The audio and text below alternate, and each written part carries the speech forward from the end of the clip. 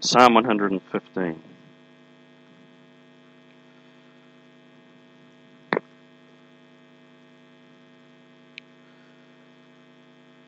God's word says, "Not to us, O Lord, not to us, but to your name give glory, for the sake of your steadfast love and your faithfulness. Why should the nations say, 'Where is their God?' Our God is in the heavens. He does all that he pleases. Their idols are silver and gold, the work of human hands. They have mouths but do not speak, eyes but do not see. They have ears but do not hear, noses but do not smell. They have hands but do not feel, feet but do not walk, and they do not make a sound in their throat. Those who make them become like them, and so do all who trust in them. O Israel, trust in the Lord. He is their help and their shield. O house of Aaron, trust in the Lord. He is their help and their shield. You who fear the Lord, trust in the Lord. He is their help and their shield. The Lord has remembered us. He will bless us. He will bless the house of Israel. He will bless the house of Aaron. And he will bless those who fear the Lord, both small and the great. May the Lord give you increase, you and your children. May you be blessed by the Lord who made heaven and earth. The heavens are the Lord's heavens, but the earth he has given to the children of men. The dead do not praise the Lord, nor do any who go down into silence. But we will bless the Lord from this time forth and forevermore. Praise the Lord." Amen. May God bless his reading of his own word to us all this morning. Let's just briefly pray as we ask for his guidance and help. Lord, we thank you for the privilege and the gift of having your word with us and among us this morning. And Lord, we simply pray that right now your Spirit would help us to both speak and to hear your word. And Lord, we ask that your word would do its work in us according to the way that you know is perfectly good for each one of us. And so, Lord, we pray that your word be mighty and powerful, accomplishing all your purposes in this congregation. We pray in Jesus' name. Amen. Well, the writers of the very early confessions, like the Westminster Confession of Faith, who's heard of that? You King's Grace people should have.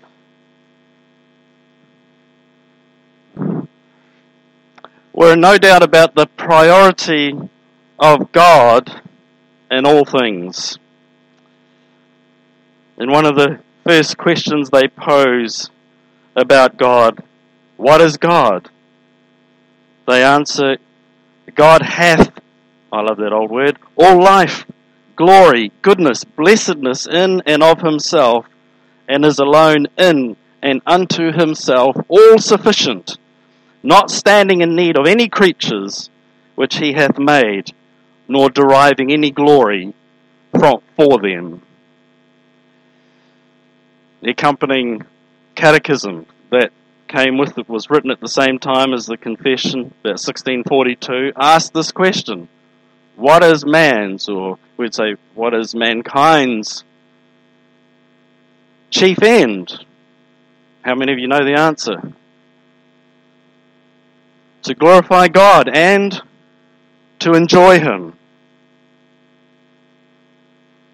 Somebody asks you why you're a Christian, that's all you need to say. I glorify God and I enjoy him.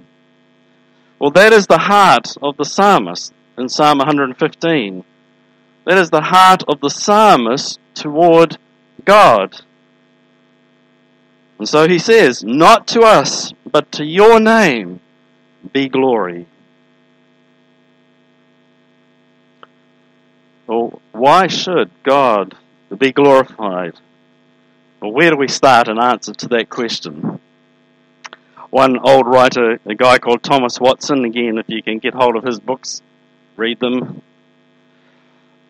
Do people still read books? I got given a book for Christmas and I wasn't quite sure what to do with it at first.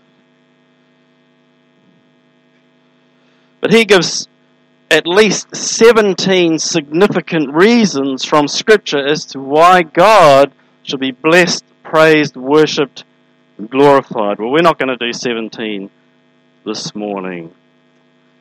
For in this psalm, the psalm writer gives at least 2 main big reasons why he will glorify God and praise Him. And I want us to have a look at those very quickly as we study the text, and then we'll come and try to apply that to us today. So if you could follow me. First, very, very beginning of the psalm, not to us, O Lord. First, for who God is.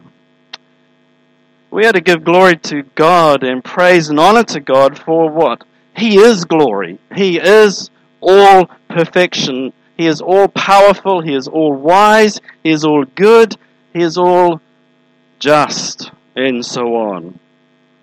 One writer says that the glory of God, it's big word, intrinsic, or it is essential to the Godhead. And so when we talk about giving glory to God, we're talking about the Father, Son, and the Holy Spirit. But the glory of God is essential to the Godhead as light is to the sun. The sun wouldn't be sun if it remained dark during the daytime, would it? It would be something else. And this state of perfection, this glory of God that is essential to His being, is His alone. God gives many things to His people in particular. But glory, perfection, is His alone. Isaiah 42 verse 8 tells us, I am the Lord, that is my name. My glory I give to no other, nor my praise to carved idols. But the second main theme of this psalm is this. For the psalmist, the glory of God is not separated or isolated from His creation. And in particular, it is not separated, is not apart from His people. Isaiah 43 reminds us, bring my sons from afar and my daughters from the ends of the earth, everyone who is called by my name, whom I have created for my glory, whom I have formed, even whom I have made. And so the psalmist in this psalm calls for God to be glorified in Him and in His people because of the relationship that God has with Him and with His people.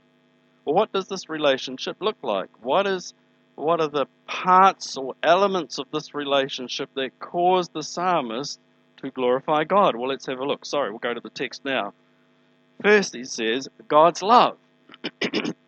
He says, not to us, O Lord, not to us, but to your name be glory because of your love and faithfulness. The glory of God in all His perfection of being and character means that the psalmist is loved by God. He defines it as the ESV calls it a steadfast love. That is the idea of a love that is unmovable. It's like the picture of a rock that, you just can't shake. You can't pick it up and put it somewhere else. It is a forever love, an eternal love. It is not a love till the end, for there is no end to this love that God has for His people. The word faithful brings up the idea of covenant. I don't know if you're familiar with that word. That is, it is a determination by God to love His people. A determination that comes out of the very heart and the will and the perfection or the glory of God. And of course, that covenant, that love is signified in time in the Old Testament by the blood of animals, and then sealed, of course, in the New Covenant era in the blood of Christ. And so because of this, the psalmist recognizes that God, because of his glory, will never unlove them. God does not have, some great big Facebook page up in the sky where if you do something naughty, where his people go off the rails a bit, he defriends them and he cuts them off. And he doesn't want to see them anymore. He doesn't want any relationship with them. Well, what about the psalmist when he's under pressure? What about when he's under attack from, as he defines in the psalm, his enemies? Well, this psalm actually is thought to have been written at a time when Israel is experiencing a time of hurt brought about by those who oppose their worship of God and all they stand for. And so far as they are concerned, or the enemy is concerned, the apparent vulnerability or weakness of Israel shows that their God is not real, that Israel's God is no God at all. And so he quotes them, why do the nations say, where is their God? Well, what is the psalmist to do when he's under pressure?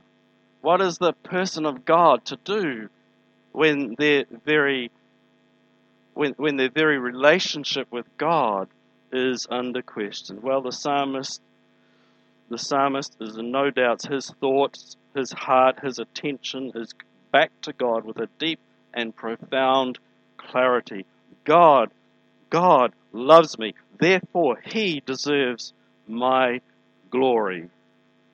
His response is very striking, isn't it? Rather than falling into deep despondency or discouragement or despair, rather than looking at the things that he might lose, his power, his reputation, his wealth, or the plans that he may have had, that they may no longer be fulfilled, he only sees in the place of those things the perfection of his relationship, or of God's abiding commitment to him and his people.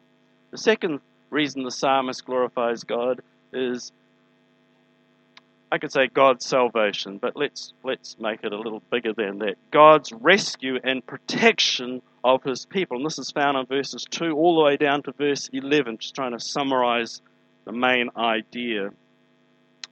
To the psalmist, God's glory means God sovereignly saving and then keeping or sustaining his people.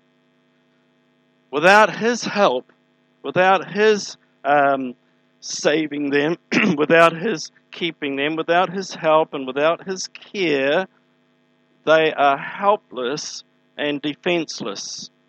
3 times he states in verses 9 to 11, God is his help and God is his shield. And the implication is that with his greatness in help and in his sovereignty, no one can harm him. The God of the heavens comes to the aid of and rescues those he loves. What the gods of the other nations cannot do, he can do and will do for his people. And no doubt the thoughts of the exile out of Egypt are very much to the fore of the psalmist's mind as he writes these words.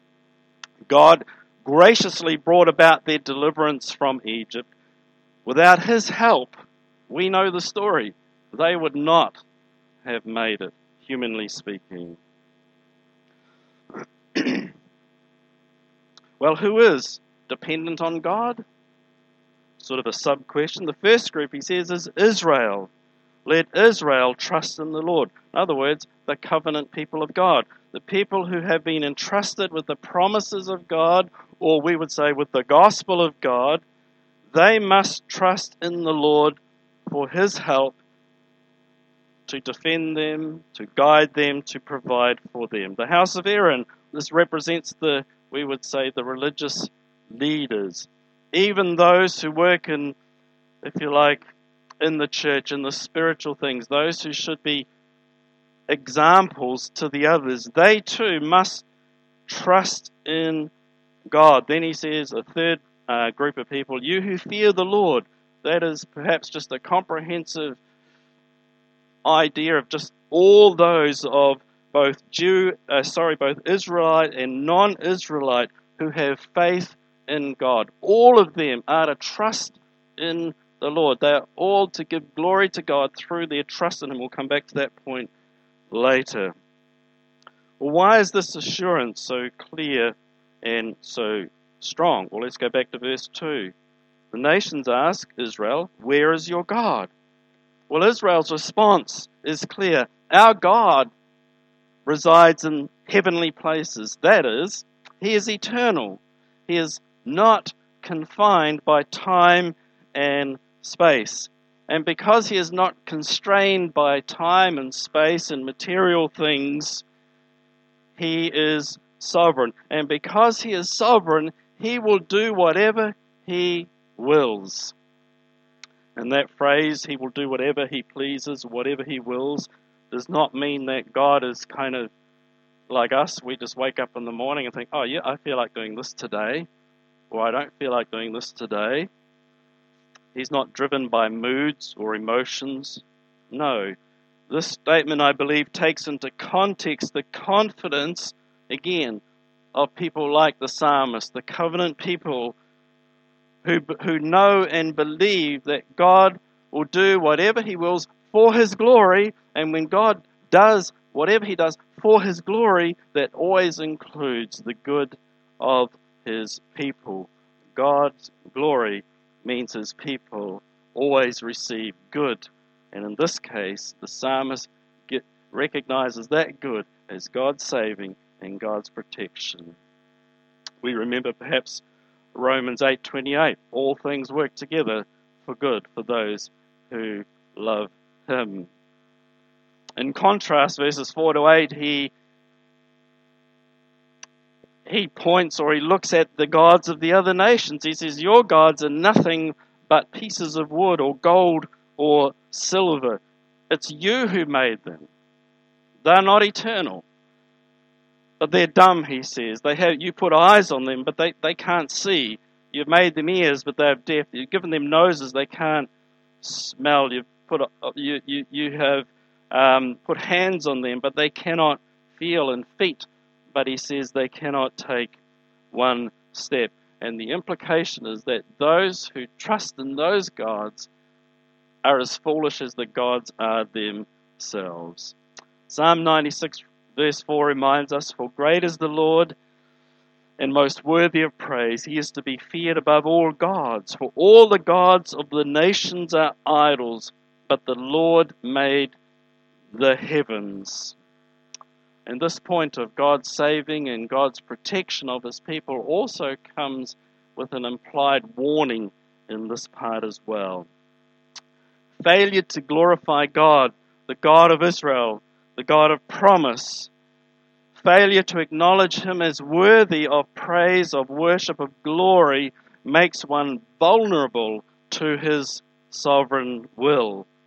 To put one's security, one's faith in the stuff of this world instead of the true God is a rejection of God. And I'm sure we can remember Romans chapter 1, where the Apostle Paul there tells what happens when people fail to glorify God. Failure to glorify God, we would say, is the ultimate sin and brings in the end the wrath and the judgment of God. Well, thirdly and finally out of the text, the psalmist glorifies God, verses 12 to 15, for the grace of God. Well, what is God's grace? Well, God's grace simply is God's unaffected, free, and lavish giving. And that is the God of the psalmist. God loves to bless. It's 5 times mentioned in these verses. The God who the psalmist glories in, He gives, and He gives, and he gives again. And he gives because, well, he loves to give, but also he never forgets to give. Why? Because of his glory. His glory and his nature in him compels him to be always giving. And so, again, in verse 12, inherent in this truth is the idea of God's promise, of God's covenant. And there's sort of a parallel, verses 9 to 11, verses 12 to 13. He will bless the house of Aaron. He will bless the house of Israel. He will bless all of those who fear him. Simply put it, something like this. God's grace is not limited to a few holy people or church-going people. Grace is not limited to a nation, nor is it based on ethnicity or cultural or political state. Grace is full, it is free, and it is for all of those who glorify God. But what do we do with that? And I'm sorry I had to rush through that. There is it's such so much in that psalm. But what do we do with this? How do we respond to all of this? Well, the first thing is, I think it's very simple. For the psalm writer, the glory of God was his number one priority. Do you believe that from the text? He is very, very passionate about that. He says, not to us, O Lord, not to us. So he preached that negative twice. Lord, I'm the king. Maybe if this is King David, I don't want any praise and glory. I want to give it to you. You are worthy. You see, the psalm is a call and a reminder of our greatest work or calling on earth, on this planet. And that is to worship and to bless the name of God and his work in us and among us. Back in Chronicles we read, ascribe to the Lord, all you families of nations, ascribe to the Lord the glory due his name. Bring an offering and come before him. Worship the Lord in the splendor of his holiness. Romans 12, I believe, and you know the verses, Romans 12 verse 1 and 2, or 1 to 3, are reflective of that idea. The great preacher of time past, Spurgeon, says that this psalm reminds us of our natural tendency to self-idolatry and to the magnifying of ourselves and to the difficulty, he says, of cleansing our hearts from these self-reflections. What he means is we all love a bit of glory, don't we? We all love a bit of praise and adulation. Is that right? It's perhaps an odd person who doesn't in some way desire to be praised and to be blessed in some way by others, or to have their names spoken of well. And I think we live in a day when people really, really are crying out for that. You just have to go onto the social media, don't you, and to see the things that people put up onto there. What have you put up today? Your breakfast? Or your cute baby? You just want everybody to say, oh, that baby is just the cutest ever. I've never seen a baby so cute. And you as a mum or dad go, now there's nothing wrong with that. But a text like this is that reminder. It is a gracious reminder that as worthy as we think we are, there is a infinitely greater wonder and blessing in giving glory to God. No matter what we attain, it is far, far more beneficial for us to glorify God. John Piper says, from all eternity, the ever-existing, never-becoming, always perfect God has known himself and loved what he knows. He has eternally seen his beauty and savored what he sees. His understanding of his own reality is flawless, and his exuberance in enjoying it is infinite. He has no needs, for he has no imperfections. He has no inclinations to evil, because he has no deficiencies that could tempt him to do wrong. He is therefore the holiest and happiest being that is or can be conceived. And that is where the psalmist is that in this text, to him and for us, God's people, God is to be everything. The Godhead, Father, Son, and Spirit. And John Piper finishes this quote with these words. He says, to share this experience, the experience of knowing and enjoying His glory, is the reason God created the world. You ever think about that? In the hard times? You hear what he's saying there? Creation is a grace with the sublime purpose of knowing glory in God. You see, creation is not a chore that God thought, oh my, I need some people to share my glory. I think I just better do it, make myself feel better. God created because He delights in His works, in the works of His being. And in the beginning, we remember it causes God delight as it reflects back to Him His glory. And then, of course, there is the crowning glory of creation, humanity. And that includes you and I today here in the beginning of 2018. To bring you and I into the world was not a mistake. Neither was it a bore or a chore for God to do. It was a gift that comes with immense and profound meaning. And that is so that we might know Him and experience the best of all there is. And that is God. And you remember at creation, what did He do to that end? What did He do to remind of that purpose? Well, He created that one day, didn't He? That seventh day of rest, where His creation was to look back to Him and to glorify Him and to magnify Him and in turn be greatly, greatly blessed. You know, we can easily forget that to bring glory to God is not, we would think, just a worship thing, but it's also a liberating thing, is it not? For in glorifying God, what do? Well, we look up and away from this thing here, this broken thing, this thing that is filled with unfaithfulness and unworthiness. We look up to that which is perfect, to that which is faithful and true, which is powerful, and that which is full of grace and a love that will not let me go. It means that we go about our lives knowing that what we do is not meaningless.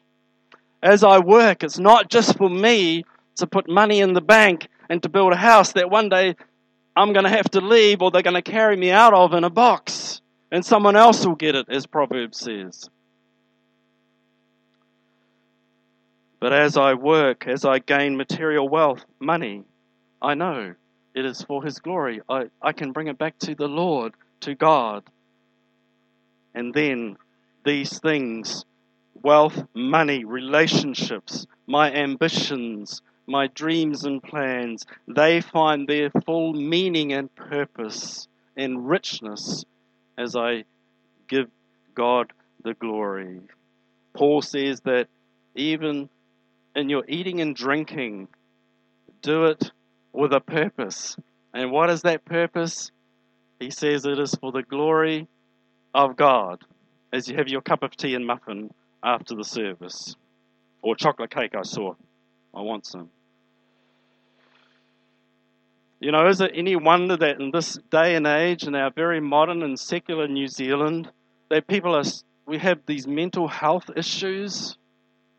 We're hearing more and more of it, and I'm thinking, why are we hearing so much of this in these days? I've got to be careful what I say, because I know it's a complicated issue. But at least at the very beginning of it, what are we told? What are people told? What are young people told? Well, you're it. You're the main thing. You are the purpose. You have me time, you have me things. You do me ambitions. And then that's it. But you see, deep in the soul of people know that's not it. Yeah, my son-in-law visited last 2 weeks ago for Christmas, and he's a strong, young farmer. He was Spencer of the Year in the Young Farmers competition in the whole of the South Island. And yet he told me, he said, and I heard this on the farming program, 2 young men in their mid-20s have taken their own lives. He said they had everything going for them: family, farm, money, reputation, and all of a sudden, gone. No, I'm not trying to simplify such an issue as that. But does it not begin in the place of we are the main thing, and that there is nothing else? There is nothing to reflect this life, nothing more profound or greater. You see, the Bible wants to tell us what the psalmist is telling us: we were built for glory, in glory, and to give glory. To deny or to suppress that is to starve the very soul of a person. Indeed, challenge us, and I say that needing to think about these things myself. Many of our spiritual struggles are because we fail to give glory to God in so many areas of life. We take a hold of these things ourselves. We grip onto themselves. Oh, this is mine. Or I will figure this. I will do this. Instead of saying, Lord, I offer this and my life and my ambitions, my hopes. And so today is an ambition and exhortation for you to make God's glory your goal in 2018 above all other things. Above pleasing your wife or your husband or your children or your pastor or your work boss. Give glory to God. Give glory to God. And second application is this, and it's very simple what the psalm writer is saying. In your giving glory to God, trust Him. Trust in His giving and His grace. Verse 9. Here is a call to renewal of commitment to glorify God, even when a culture or a world around is saying you're crazy. When the world around is saying you're it. It's you that's important. That is the number one thing. When the culture says, where is your God? Look at you Christian people. You're a ragbag bunch of people. You're a bunch of bigots. You don't have any tolerance for anything these days that we believe in. What do people say? This is 2017. Hey, you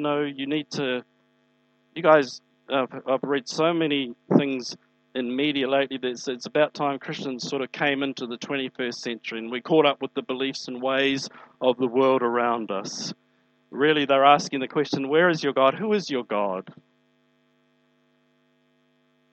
Well, the psalmist, if we're to give glory to God, we trust Him for the promises of care, of love, and lavish giving. And by the way, the promise of increase and blessing toward the end of the psalm, I believe, is a great encouragement for the church today.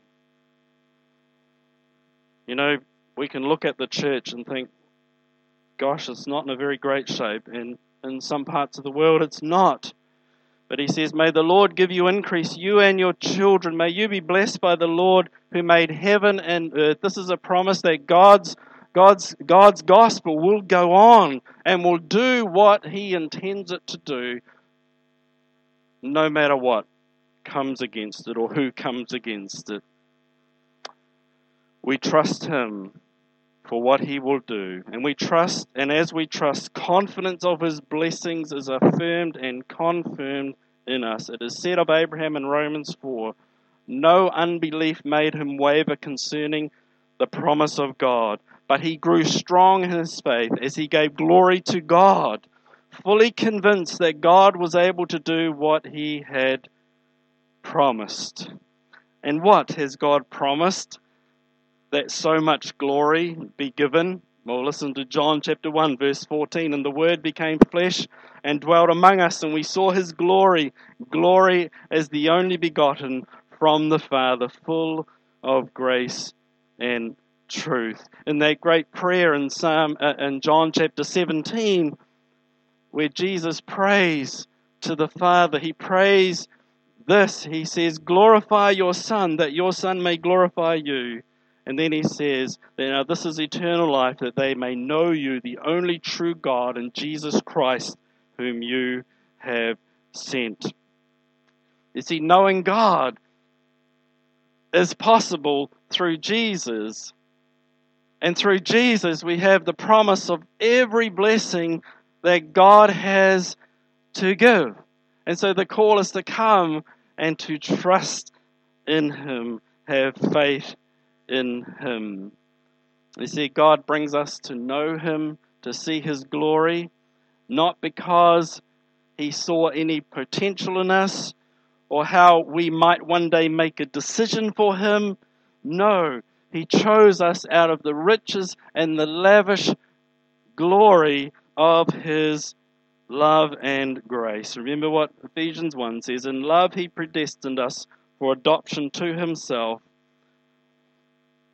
as sons through Jesus Christ, according to the purpose of his will, to the praise of his glorious grace with which he has blessed us in the beloved. And as I've said to people at King's Grace many times, in the giving of Christ, God gives everything, for he is God. There is no more to be gained from God other than the profound and overwhelming outpouring of God's lavish grace in Christ. Big mistake we make in the church today, isn't it?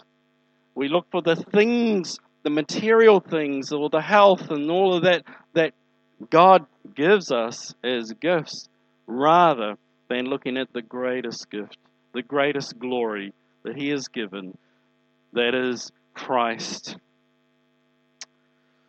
And I cannot help but think that because of that, the church is greatly weakened as people chase after so many weird and strange things in the church, rather than seeing the glory of God in Christ, our gift, and the one who has come so that we can see the glory of God and trust and hope in him for time and eternity. That is why the Apostle Paul said to the Corinthian church, we do not preach ourselves, but Jesus Christ as Lord, and ourselves as your bondservants for Jesus' sake. For God, who said, let light shine out of darkness, is the one who has shone in our hearts to give the light of the knowledge of the glory of God in the face of Christ.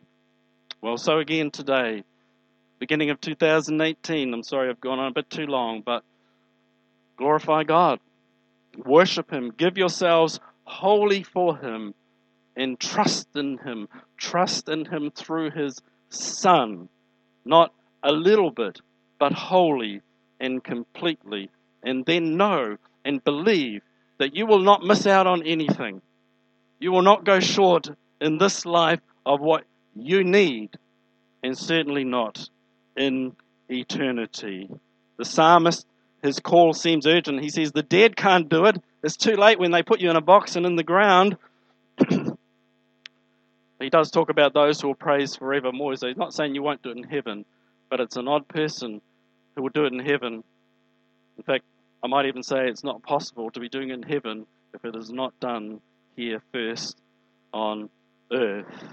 Glorify God, worship him, and trust him.